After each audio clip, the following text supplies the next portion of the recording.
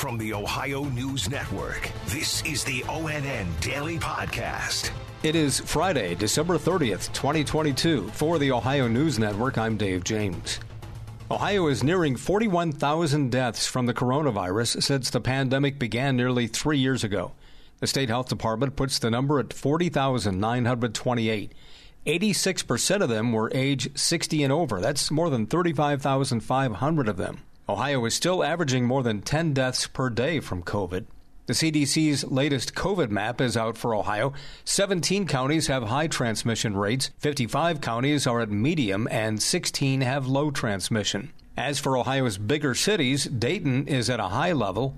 Cleveland, Columbus, Cincinnati, Toledo, and Akron are all medium. COVID-19's always been the hardest on Americans over age 60, and that continues. Here's ONN's Tracy Townsend. New data from the Centers for Disease Control and Prevention shows the hospitalization rate for seniors rose over Christmas. It's at its highest point since February.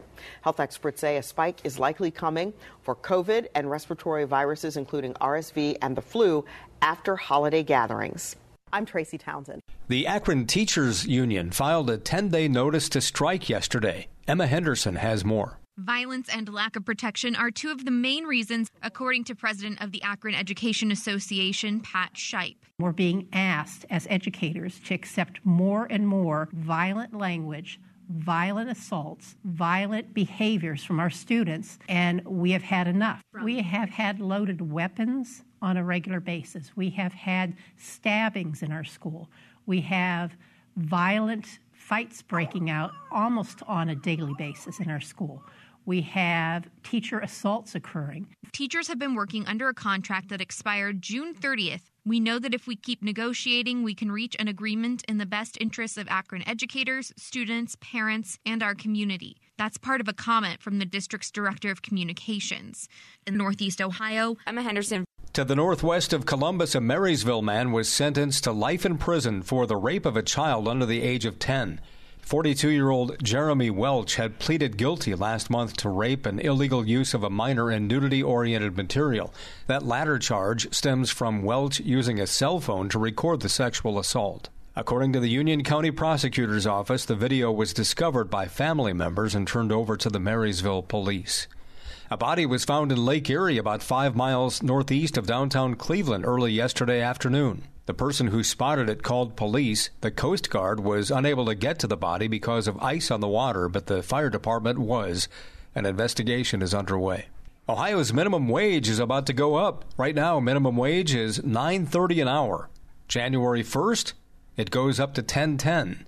Michael Shields is a researcher with a Cleveland-based public policy think tank known as Policy Matters Ohio. Lots of folks will benefit from this. It is important to realize it's an index.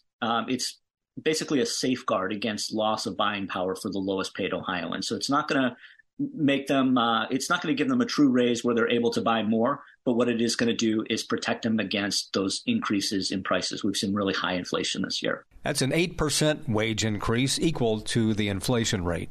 Maybe you've seen the viral video of a woman in Buffalo, Shakira Autry. She took a freezing man into her home during that winter storm recently and pleaded for help on social media. This man is not about to die over here on 111. Y'all need to get this man some help. Well, it was Doug Worthington, a Buffalo native and former defensive end for Ohio State, along with his brother-in-law, who responded. Worthington says, his hands were very, very just swollen. You could see the pus underneath him in a couple of different places on his hands. They got the man to the hospital. So when we got him through those sliding doors and they told us to put him in a wheelchair, he was mouthing thankful and tearing up. It was like winning a Rose Bowl. It was like winning against Michigan. It was something that, I will never forget. Worthington was drafted by the Steelers in 2010, but he had limited playing time in the NFL. Tomorrow will be a big day for parties, not just because of New Year's Eve, but because there happens to be a big football game in the evening, with Ohio State taking on Georgia in the college football playoffs. Franklin County Sheriff Dallas Baldwin says, stay off the roads if you're going to drink. Even if you're lucky and you're not involved in an accident, if you get pulled over and you get arrested, you're in for a very expensive time and legal process just for drinking and driving. It isn't worth it at all. The State Patrol will have more troopers than usual on the roads tomorrow. As for that game tomorrow night, here's ONN's Dave Holmes. Hello from Mercedes-Benz Stadium in Atlanta, site of the Peach Bowl and the college football semifinal between the Ohio State Buckeyes and the top-ranked Georgia Bulldogs. You know, it's not often the Ohio State Buckeyes are underdogs in a game, but when they have been, they've been quite successful, especially when it comes to championships. You go back to 2002. You go back to 2014. When people doubted the Buckeyes, they somehow rose to the occasion and won it all. Ryan Day is hoping for more of the same this year, and he knows playing Georgia in their own building will be a difficult task. We know what the stadium's going to be like. We know the electricity. We know that, it's going to be heavy. The fans will be, heavily in Georgia's favor. It's going to be a loud environment, all those types of things. So it's going to be like being on the road. Certainly, we appreciate all the Buckeyes who are going to be at the game and having that presence there, but it's going to be that type of feel, and our guys know that. So we've talked about it, and we've prepared for that.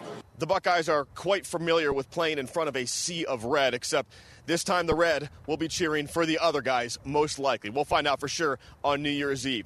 Good crowd, bad crowd, it doesn't matter. You got to find a way to somehow shock the world and beat the Bulldogs. In Atlanta with the Buckeyes, I'm Dave Holmes. That game starts tomorrow at 8 p.m. The holiday lighting displays end Sunday at the Columbus and Toledo zoos, but they're continuing through January 7th in Cleveland and through the 8th in Cincinnati. Special thanks to our television affiliates, WTOL in Toledo, WKYC in Cleveland, and WBNS in Columbus for their contributions to today's podcast. I'm Dave James on the Ohio News Network. This has been the ONN Daily Podcast, a production of Radio Ohio Incorporated on the Ohio News Network.